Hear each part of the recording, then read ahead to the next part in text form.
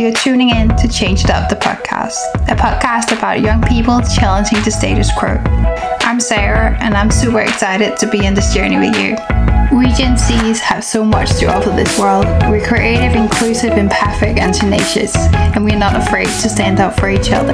Join me and a fellow Gen Z for a weekly conversation about the behind the scenes of being a young change maker and all the things that matter to us. We're here to build connections and inspire positive change. So do you want to change the world with me? Tag along. Kind of show that migrants are solution bringers, that they are an opportunity for communities.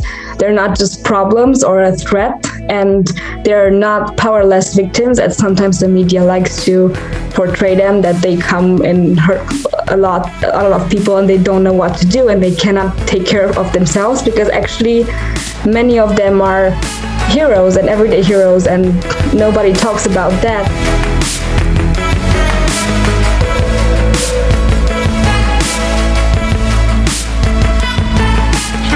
And welcome to Change It Up.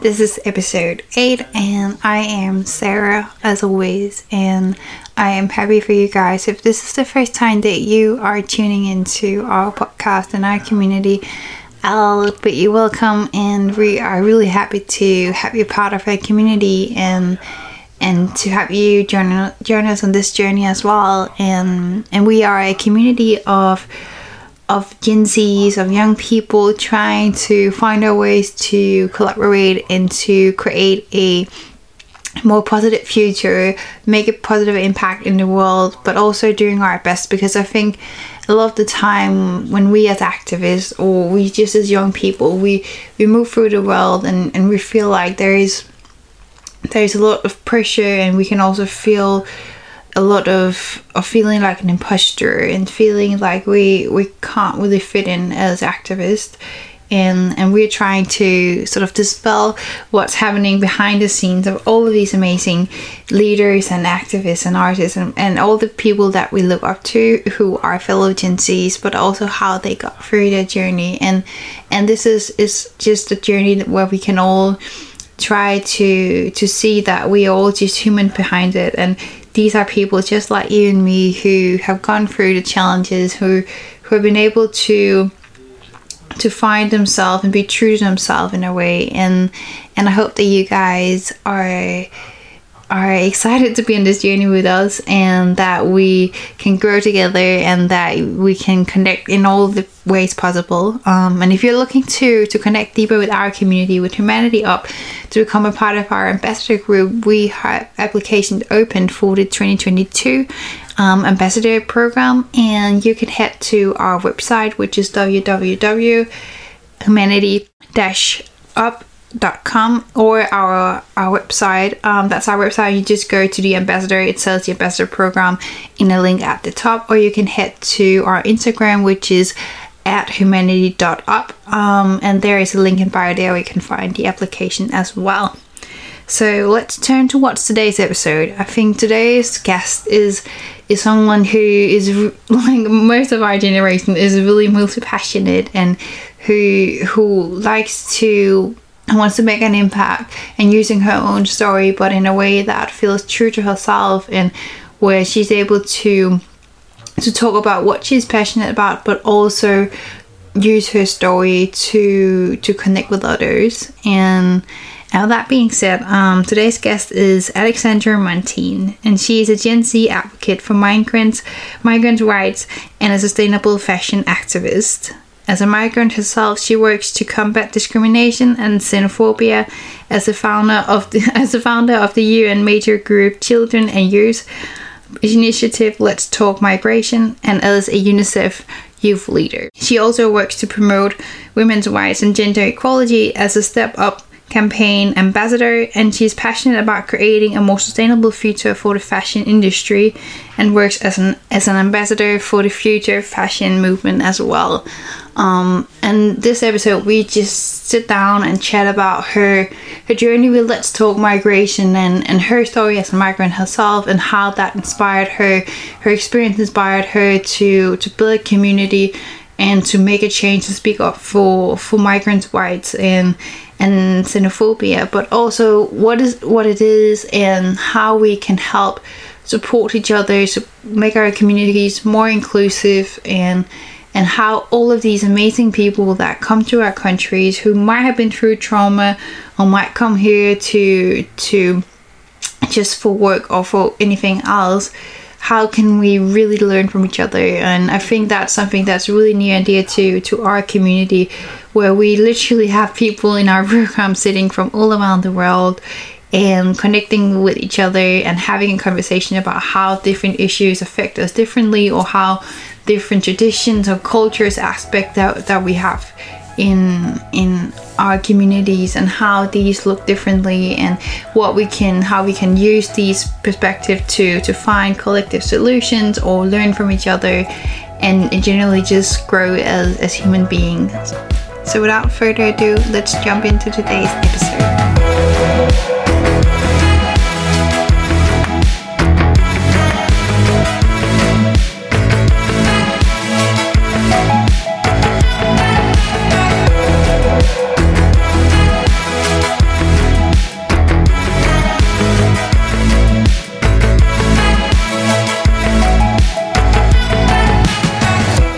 Hey guys, and welcome back to a new episode. I'm pretty excited for today's episode because we are diving into a conversation where there is, like racism, like a lot of things that we have within our society. It's a systemic thing. We're talking about xenophobia, and I think it's an issue that a lot of us has, like we talk about with racism. It's sort of a disease that affects all of us. It's something that's sort of built into our cultural programming, something that we all need to work on deprogramming within ourselves, and something that, first of all, we need to be conscious about in learning what it is and how we can deprogram it within ourselves into something that is more inclusive and more embracing of other people. And I'm excited to dive into this journey because this podcast is a lot about, diving into the journey of different activists, looking at how their journeys have been, how we can learn from them, and how we can see that activism is actually a lot of different things, that we don't need to be this high guru type of person or anyone else. We can just be ourselves. What we do, we can always make a change. So I'm excited to have you here, Alexandra, and welcome to the show. And I want to start with just diving in a little bit through the journey where you started with activism, how that you came into the activism space, and what inspired you to speak up about xenophobia. Yes, thank you, Sarah. Thank you for inviting me, and I'm very excited to be here as well. I think how my journey started in terms of speaking up about xenophobia was after my own experience with it. When I moved to a new country, I moved from Romania to Germany. And even though it's moving inside of Europe and I expected it to be easy and have no problems, I sadly had to experience a lot of xenophobic episodes, and was actually very surprised because it was something I was not really aware of in school or before it happened to me and my friends. And soon after experiencing it myself and having people that lived here actually look at me in a weird way, and because I come from another country. And soon after that, I've also learned that there's a higher level of xenophobia happening to people coming outside of Europe, far worse than what I have experienced as a migrant, from Eastern Europe to Germany. So yeah, I think it was the moment where I lived it, my friends lived it, and people around me lived it. And I knew there was, something I had to do about it, because I was very, shocked, because I knew the language. I was trying my best to fit in, and it still happens. So I knew there was something that's not connected necessarily to my person, but it's something that's in the society and can be changed, or at least I wanted to try. So I remember I started volunteering to create spaces for host communities or people from host communities to meet myself and young migrants like myself and have discover the talents, the personalities we have, and actually try to put an end to xenophobia this way. Of course, it's more to do than that, but it was a starting point. And these were cultural events around food, music, and art, kind of trying to bring people together on activities that have nothing to do with where you come from. And so young migrants would share their food or poetry or music or art they did after they moved to a new country. And I saw people connect on a level that they probably wouldn't have if they haven't met each other. They start to see that they have similar dreams and similar hopes, and they actually have maybe a common taste in food or music, or the same, the same taste in art. And after seeing how much these meetings can change perceptions, or not necessarily change, but at least challenge them, or get people to stop for a moment and think, okay, maybe kind of wanting to stay away from young migrants wasn't that justified, or didn't have a real reason. And so I wanted to actually share these ideas with more people and find more young people to join forces and kind of discover more solutions to end discriminations. And I came across the International Youth Forum on Migration, which is a platform for young people to actually come together, talk about migration and solution and the priorities they have. And so I applied. It was around 3 years ago, I think, and I got the chance to go to this forum, meet young people, share my experiences as a young migrant, but also kind of meet other incredible change makers that inspired me to stay active, that show me more ways than just cultural events to bring. Since then, I've been engaged as part of we have a new name, so as part of the Migration Youth and Children platform, which shortly would be MyCP.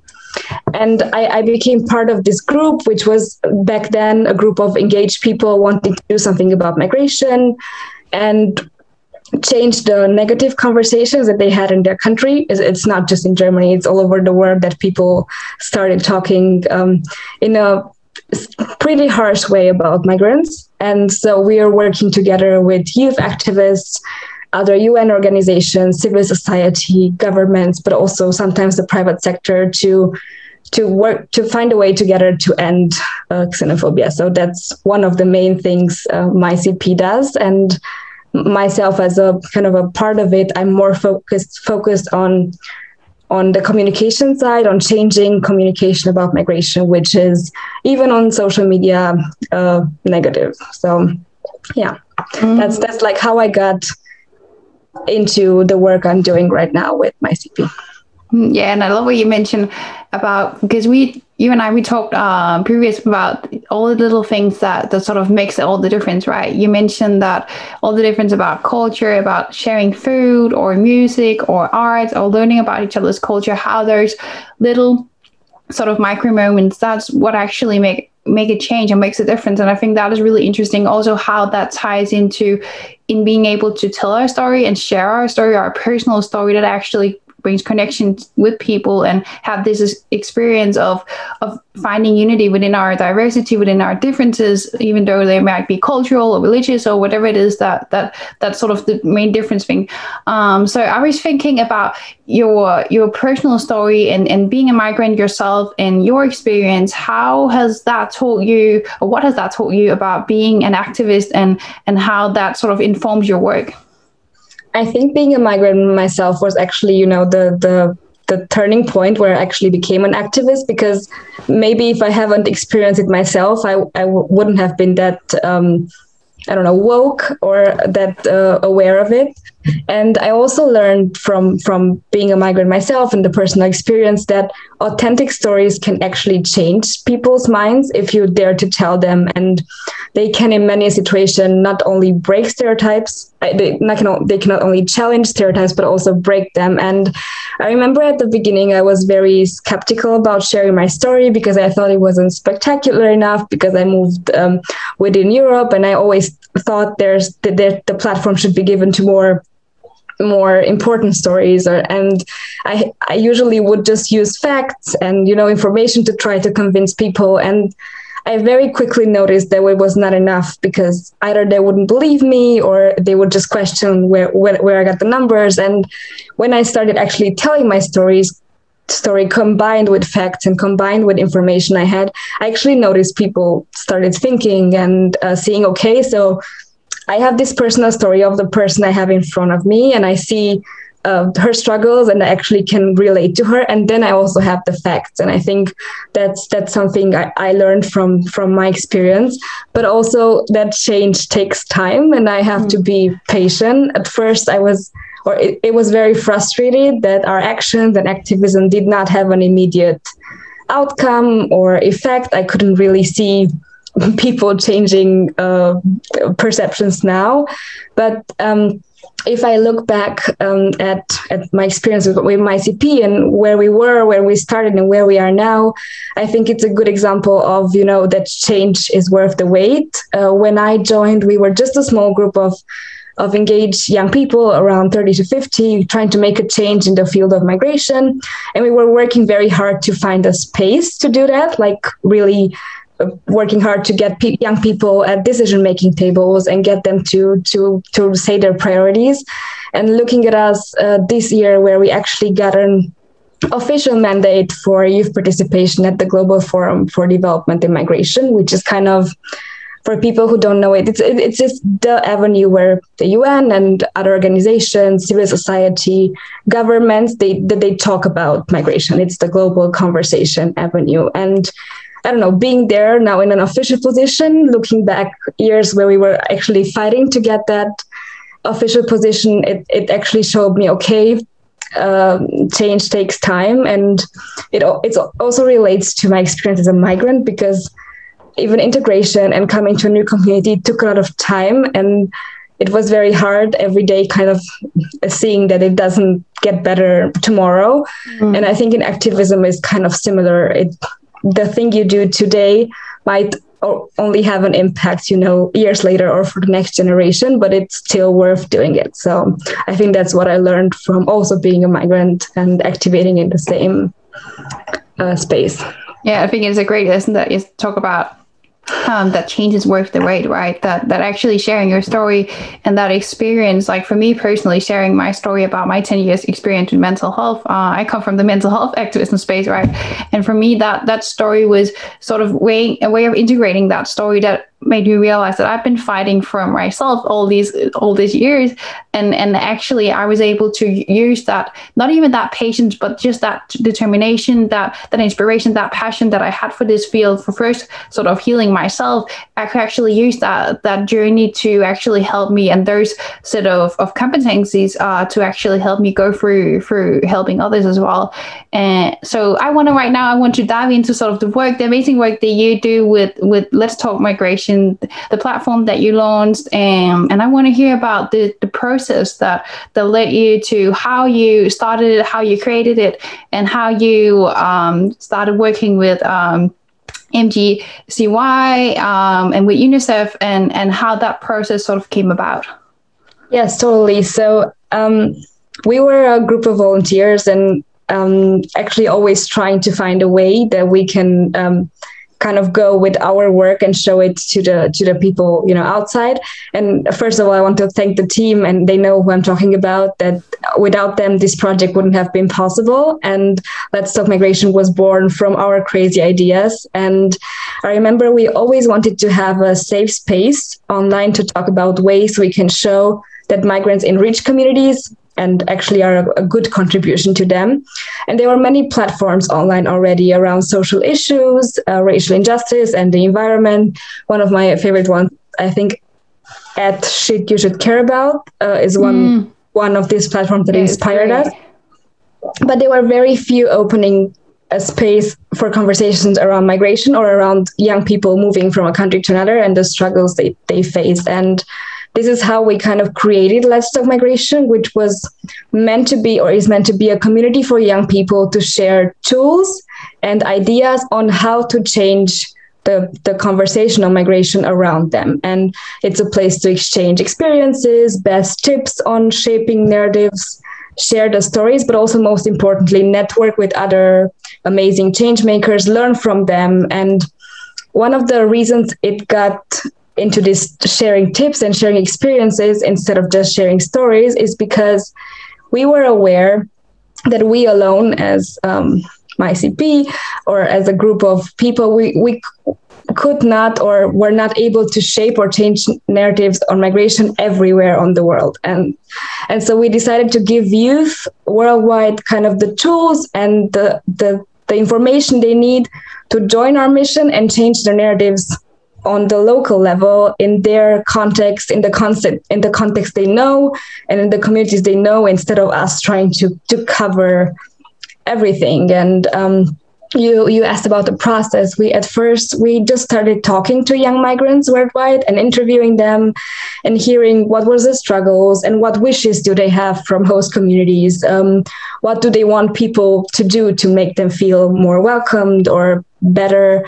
And from hearing their experiences, we actually figured that we want to create a platform that shares way more than just their life stories, because these people are usually not just migrants or victims, as many call them, but they are actually the ones fighting xenophobia and the ones doing something to make their communities more inclusive. And so we wanted, of course, to hear their story, but also wanted them to give something to the next generation, wanted to do something, like give them ideas on how to do it, give them tips, give them what they've learned from it. And we worked for over a year, kind of mixing and drawing and finding our concept, and went online in January, like at the end of January this year. So we're quite new, let's say, online. We went online after the youth forum. We spoke with some of the participants of the youth forum as well, and kind of launched this platform, which is an Instagram account, for people to find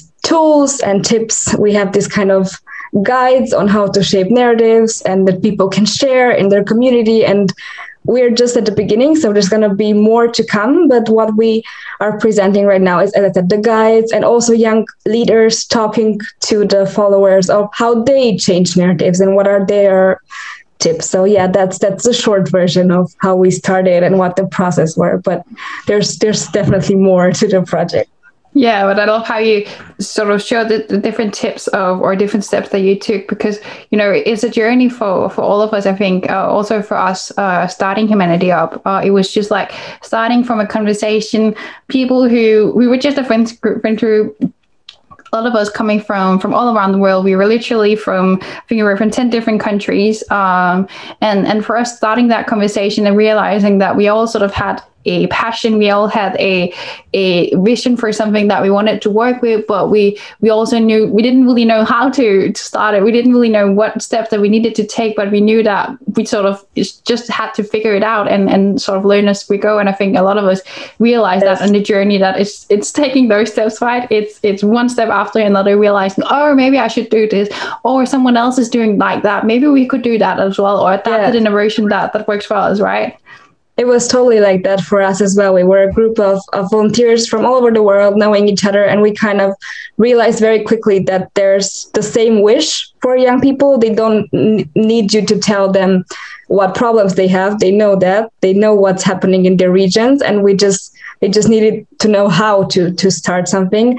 And I'm being very honest here. We had a lot of concepts, and then we did them, and then we didn't like them, and we saw that they don't work, and tried again. So it was a big process, and we're happy with what came out. But there's definitely going to be as well now with Instagram changing and focusing more on videos, and there's also going to be affecting how we do the things. So it's a constant change, and I think it's always when you have a project, it's always like it's changing and you have to adapt. And yeah, I think that's also one of the great things about our generation. I think a lot of us are like really multi-passionate. We have a lot of different things that we love to do, a lot of things that we change our mind all the time. We try new things. We do this and that to sort of to experience things, to experiment with what we have as an experience, and also just trying to figure out what is best for us. And I think that really helps us in coming together with our differences, because even though we come from different countries, or as in our team, we are passionate about a lot of different things. We have people within the migration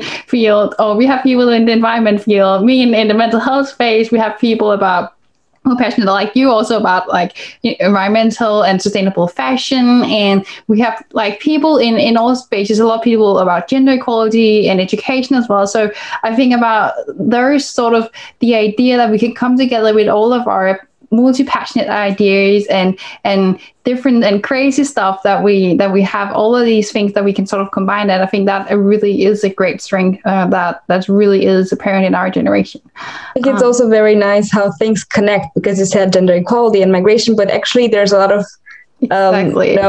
Places where they connect. And right now we did a guide around the Olympics, how xenophobia happened in the sports field, and then sharing a toolkit, around the whole craziness with the Olympics on how to avoid doing racist or xenophobic comments when you watch sports. So everything actually connects. So it's very nice to be able to, connect with people who might not be following migration accounts, but then come across while looking for something after the Olympics or something like that. Yeah, and even in the Olympics, you see like all the issues that we struggle with around the world. We both see the issues about the environment, we see issues about the racism, about migrations, about mental health, about gender equality. It's literally, I think a lot. We have discussed a lot in our group about the idea that whether also with people who has transgender, how can we integrate those in the Olympics?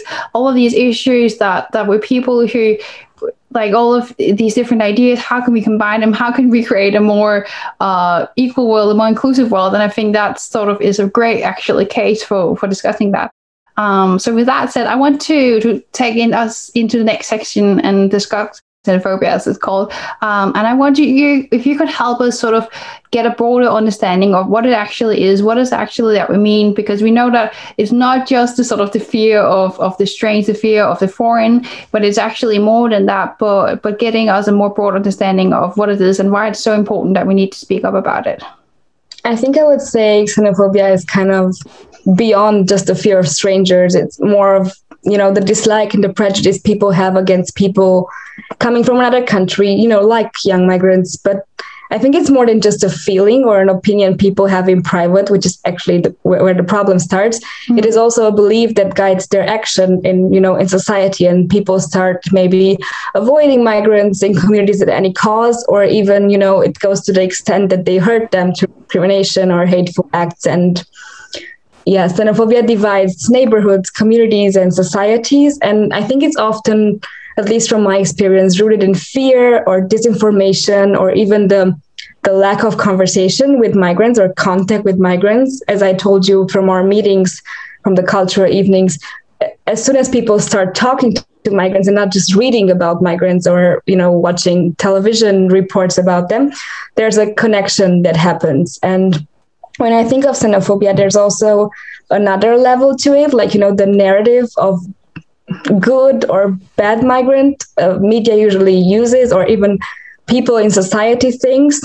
And it makes it an important issue we need to address, because at least where I live, there's good migrants that come from countries like the US or France that come here to enrich Germany, or, doing a job because they're very qualified.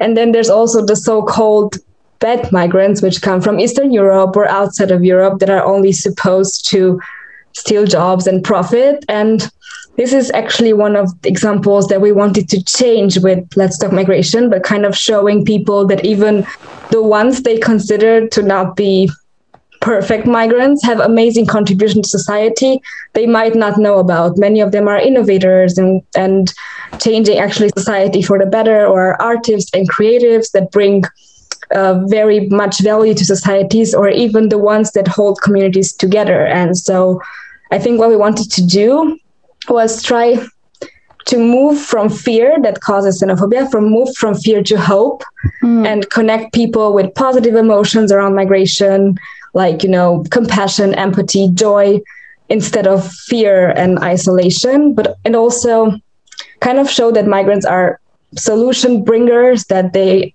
are an opportunity for communities.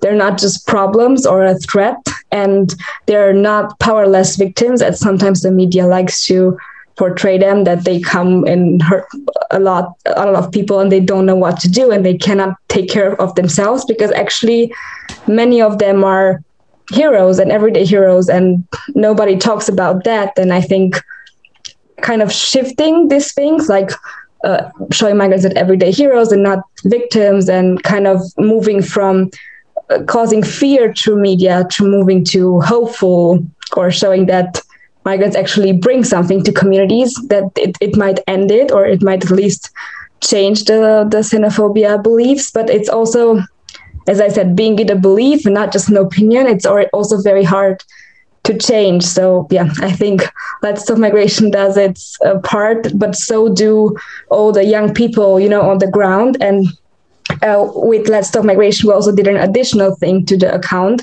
which is maybe not that visible.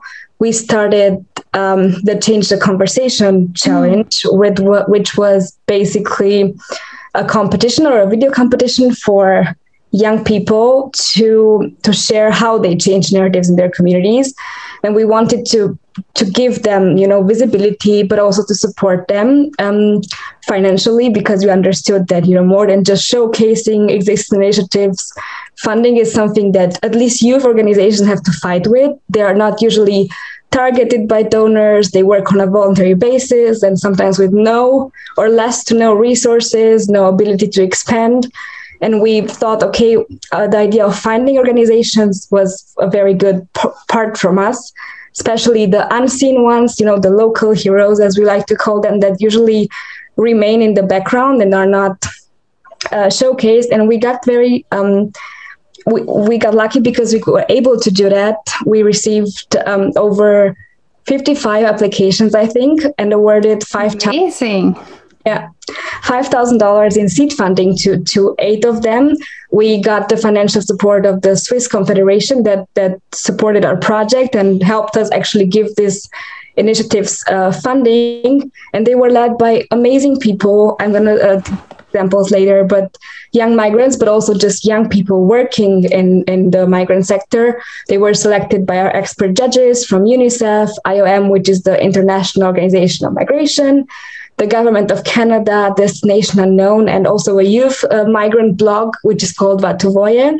We kind of had this judging panel to bring all organizations together, and they are all experts in terms of migration and communication. And so you can also think of how good the videos from the migrants were that they actually got selected. And the Change the Conversation challenge was kind of trying to end xenophobia also on another level, like bringing a lot of people say, okay, I don't know the migrants you are talking about, the change makers, the innovators. I haven't met one yet. So we just thought, okay, let's show you 8 of them that are the finalists, and let you see if maybe they're in your community. We had people from Greece, from Portugal, from the US, Latin America, from Guatemala. So I think it was easier for people to think, okay, so there's something happening in my region as well. So here are the change makers you were, looking for.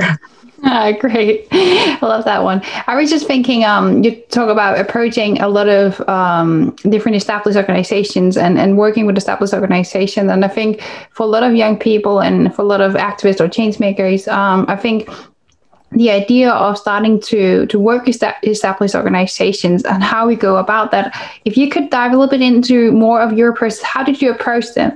How did you sort of convince them to work with you? Because I think, as you said, there is a lot of sort of age discrimination around youth, that we don't have experience, we don't have our ideas, is not sort of don't have enough evidence or is not valid enough.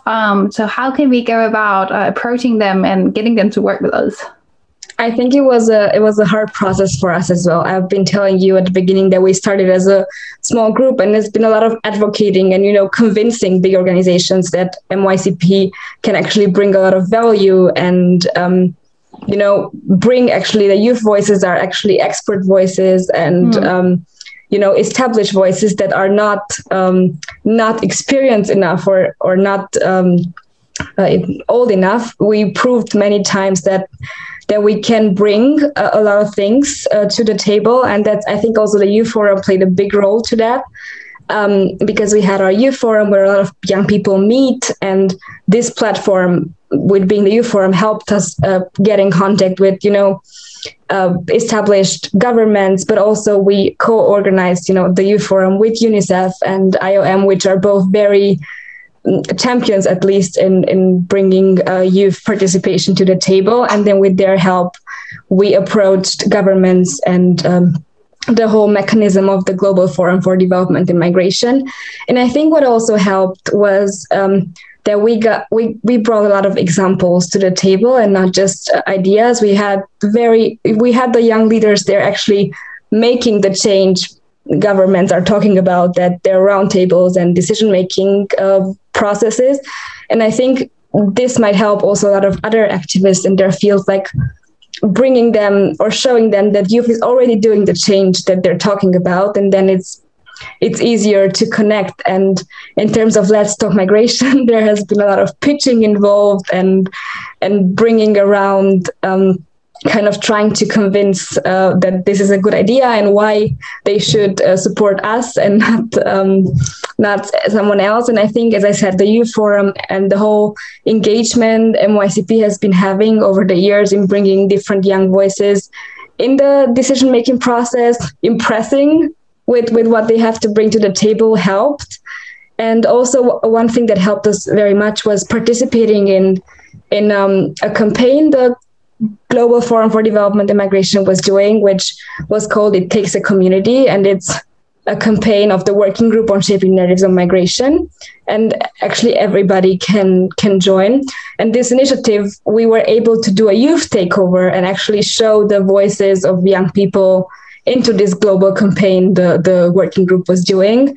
And this helps, at least for us, very much in terms of visibility, and not just us as an organization, but also, the winners of the challenge. There were organizations, they got to take over the IOM account, and which was a very big honor for them, or they got some visibility that they might otherwise not get. And I think some of the tips, in trying to work with established organizations is kind of to be passionate about the things you're doing, because they can actually see that, especially when you're pitching. And one more thing I would say is not give up, because of course it didn't work for the first time, and we had different, levels of engagement. First we did something on our own, then show them what we do, and then after convincing, there has been more levels of working together and support. So we ourselves also didn't start directly,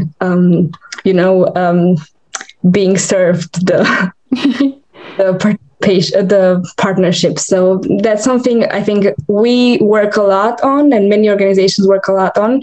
But yes, especially UNICEF, IOM, and all the others I talked about, even governments, when they see something that's having an effect and it's people are passionate about it, they usually want to support or ask, at least in ways they can support. And sometimes we are the ones asking as well, many times. Yeah, I think that's great. I think, as you said, about actually sharing them solutions that already exist, right? That you already have a solution for one of the issues, and using that sort of partnership to show that you already have something to give, that we actually have a lot of things to give, and that we actually have ideas that are worth living with in the world, and actually using your community around you to, both your community, but also actually using your network to get a step forward or move a step forward, or to get within the space of where I need to go.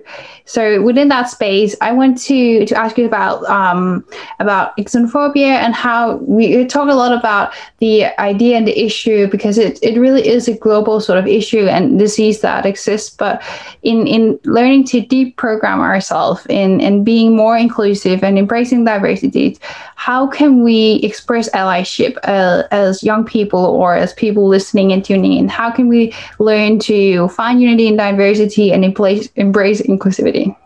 Totally. I think that's an amazing question, especially the question we tried to answer with the account. But I think from what I've learned, and from our research in researching toolkits, because we haven't created all the toolkits ourselves, we actually researched them from experienced organizations and people in the field working with deprogramming xenophobia, how you just told it. But I think one of the top tips I would give is to first listen to the people who are affected by it, even if, especially when you're non-migrant yourself, because first it's very important to actually understand how they live it, and now not only how you think they live it. I think this is one of the very important points, because sometimes we have prejudiced our own, and kind of very important to think about it. And the second one would be to actually call out hate speech when you hear it, or xenophobic speech, and fight back with stories, with information, with things you actually have at hand, or the tools you maybe gather from your community or from your work.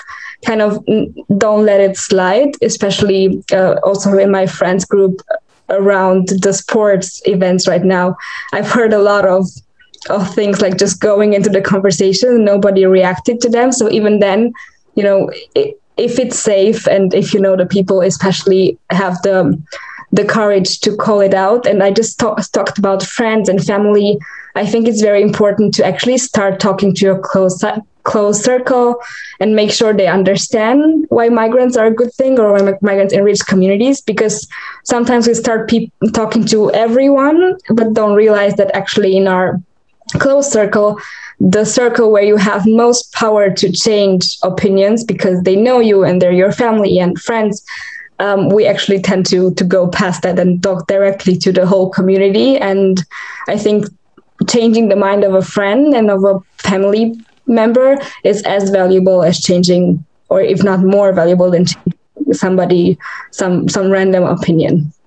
Yes, I said it. I think stand up for the people that are being discriminated, intervene if it's safe to do so. And if you know stories and you know people and you know young migrants, then share the stories and their achievements in your network, like the private network, school network.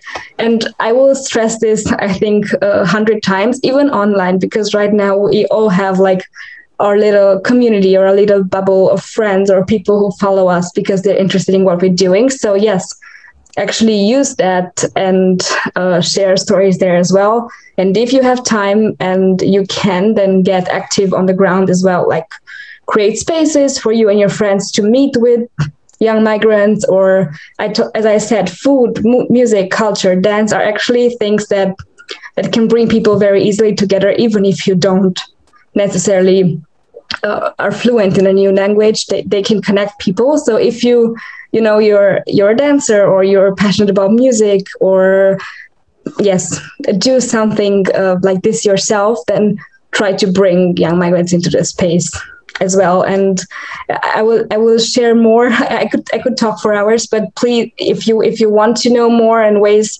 to become an ally, you can definitely check out the account. We will soon be sharing more examples.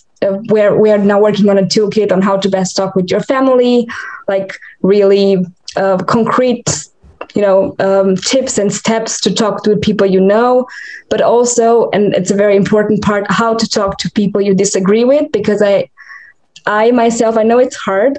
It's hard for me to do it as well when I have the information, but if we keep only talking in the bubble of people who already support migration and who already are interested about activism, then we still miss the people who are actually having xenophobic beliefs. So if you meet a person like that, try to engage and not run away. Of course, if it's safe. So it's not safe. We don't know. One away all the way so you want. Definitely. I think it's such a great tool, because I think what we have come to learn and experience throughout like the last years, or really just in the entire span of our life, I think about the powerful tool of conversation, like how powerful tool it actually is and how important it is, not just in terms for how our brain function, that storytelling is how, and metaphors is how we make sense of things of the world essentially, but I think also on a greater society level, how stories connect us, how stories is how we build connection between each other in community, and how they sort of is the underlying silver lining between people, a network between people.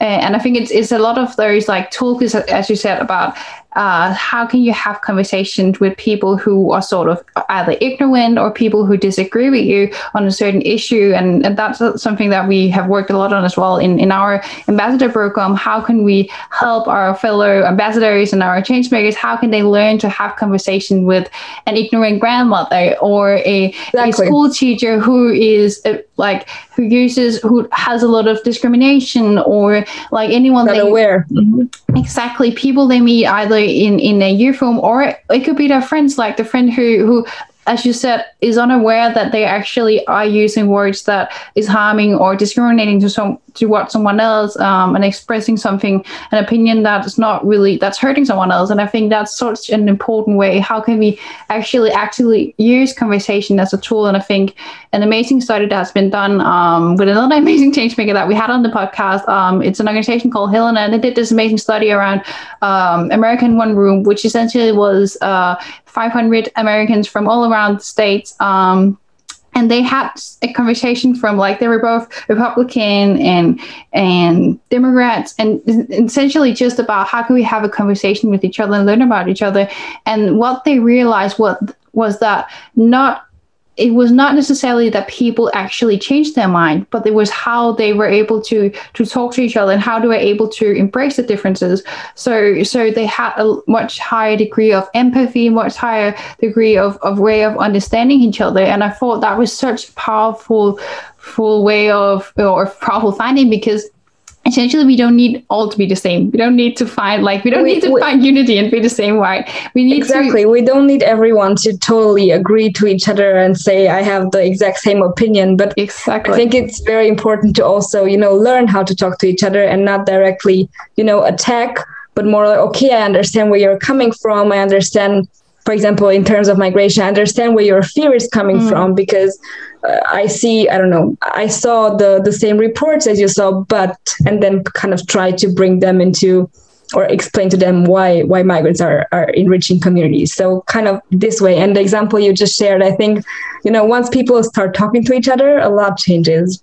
Yeah, exactly. And even if it's just the small things, we have people in our group, in our team, who has worked many years with the people in refugee camps in Greece, and they realized that it wasn't like the big grand gestures as we talk about. It was just a small way, just getting into meeting people, having a conversation, playing with the children, or just the experience for them to just teach English or something else. But just the small things where you can have a conversation with someone that either that's different from you or has a different opinion for you, that just makes such a difference. And it was just the small things, because you realize that we actually had many more similarities than we actually had differences. Yeah, totally. But that the differences was beautiful, right? That there was something that we could learn from each other in that experience.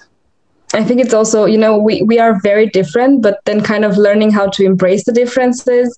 And I've worked also a lot with migrants and young migrants and refugees, and just by hearing their stories, and of course it was a lot similar, but also the things they went through and the differences, I either learned something from that, or I experienced a new culture. And I think that's also, it's okay to be different, and it's actually very beautiful. So yeah, I love that. So in that idea about speaking up about things and expressing yourself and being in the spotlight, as you do with your platform and in general, how do you handle, or how do you go about and deal with cancel culture and the immense amount of pressure there is on youth people to sort of do the quote unquote right thing, or always say the right thing and support the right issues, and the entire pressure that is on us having to sort of solve all of these major issues that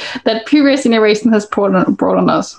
Yes, I think we have actually thought a lot about this in the context of Let's Talk Migration, because we were very quickly aware of the fact that as volunteers and having, limited time, not working full time for Let's Talk Migration or the platform, that we cannot always cover every major event around migration or comment on it. And we had for a long time a fear of our followers thinking that we decide to ignore that, or that we do not want to have an opinion. But in activism in general, and I had to learn this, we cannot all do all things perfectly at the same time. And so we decided as our team that our mission is to share tools, the facts, and the information young people need to become, conversation changers themselves and address the issues in their communities, because we wanted them to become activists for their special causes, instead, as I said, of us trying to advocate for everything without actually being on the ground, and without sliding into this slacktivism of just posting and sharing causes that happen and not really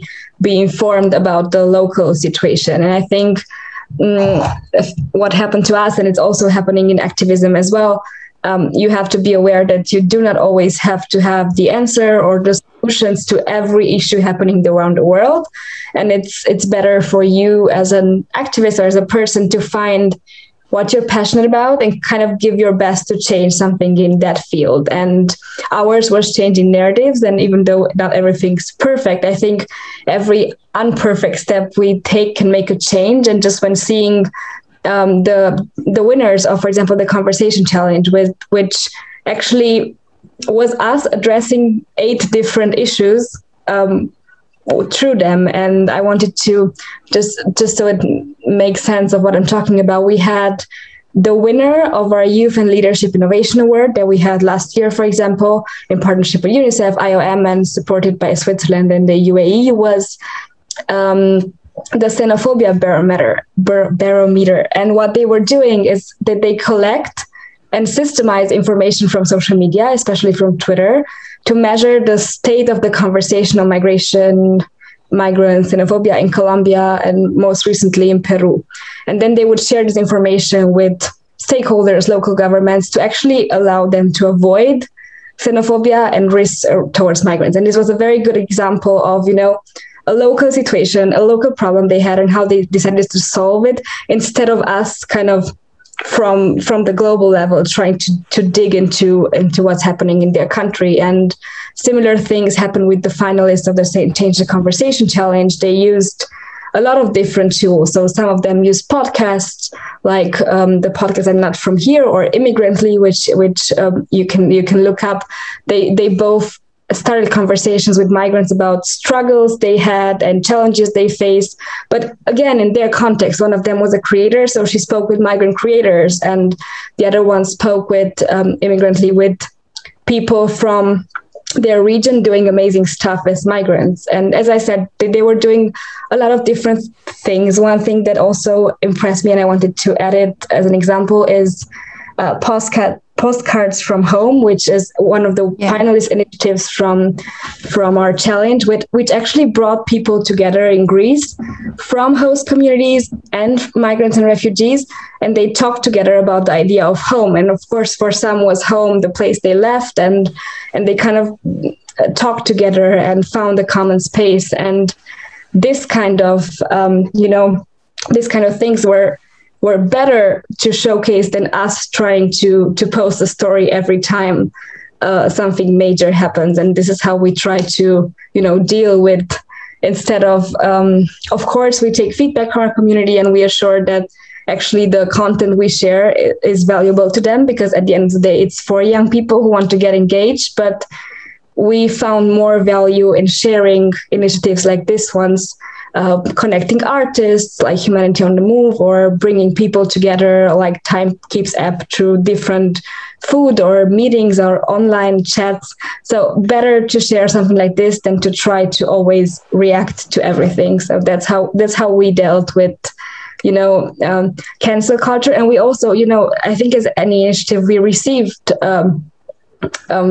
why don't we talk about that, and why don't we share about that? But I think it's always a decision to try to stay sane. And what we tried in our team is to actually, when a situation like this happens, we come together, we talk, we see if it's something we want to do, and if so, then we take our time to do it and not react always on the spot. So you might then, after such a message, you might then receive a more elaborated and research answer from us than just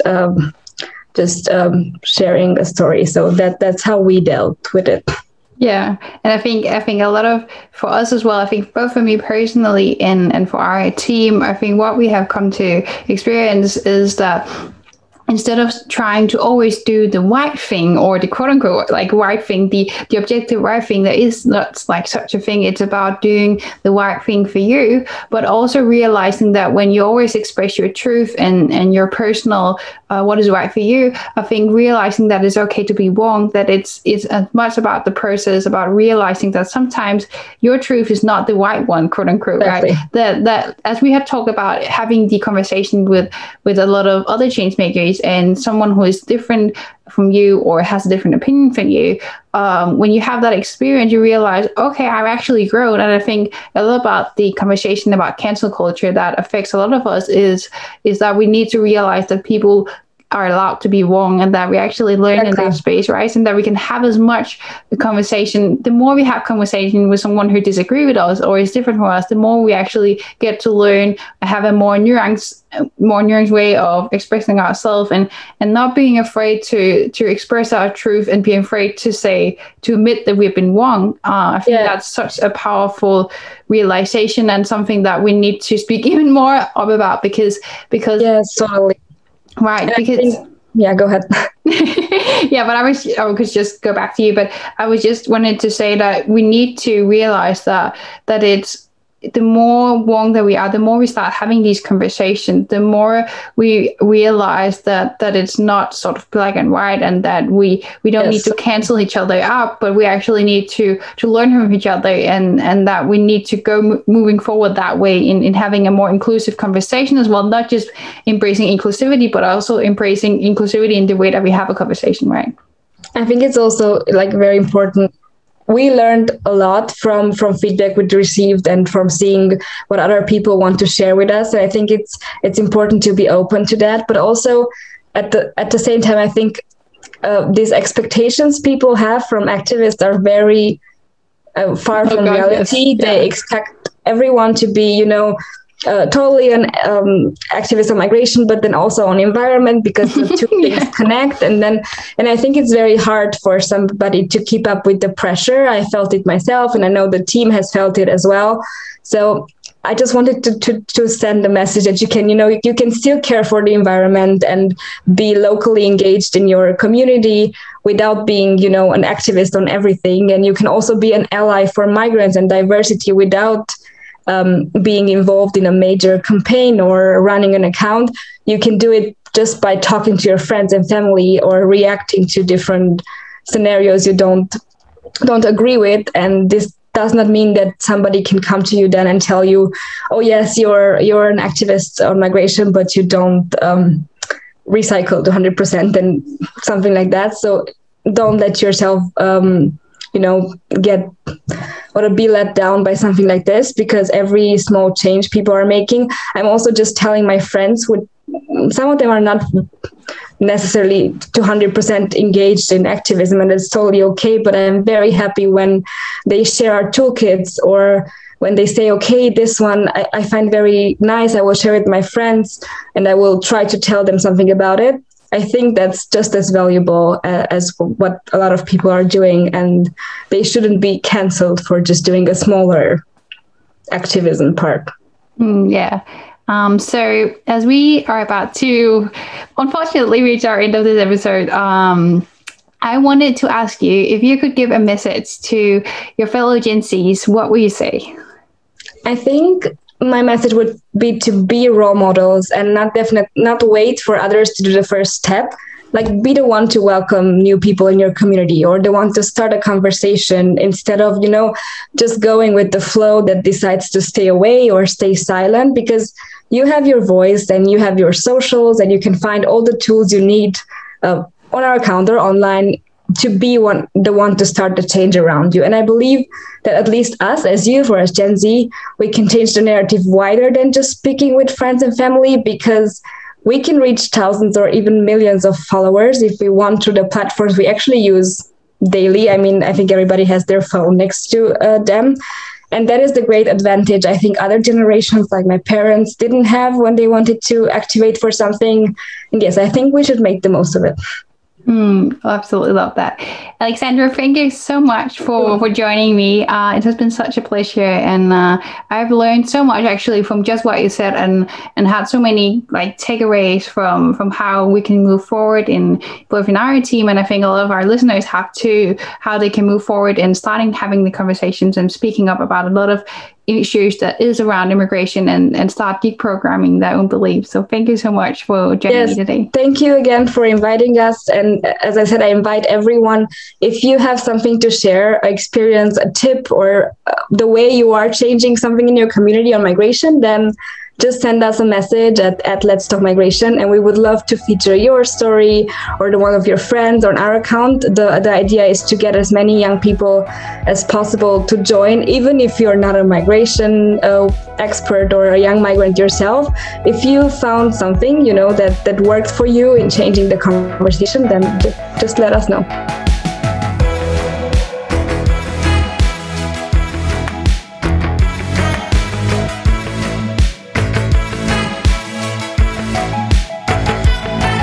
This episode was brought to you by Humanity Up. Thank you for tuning in and for being part of this amazing community. I'll see you next time.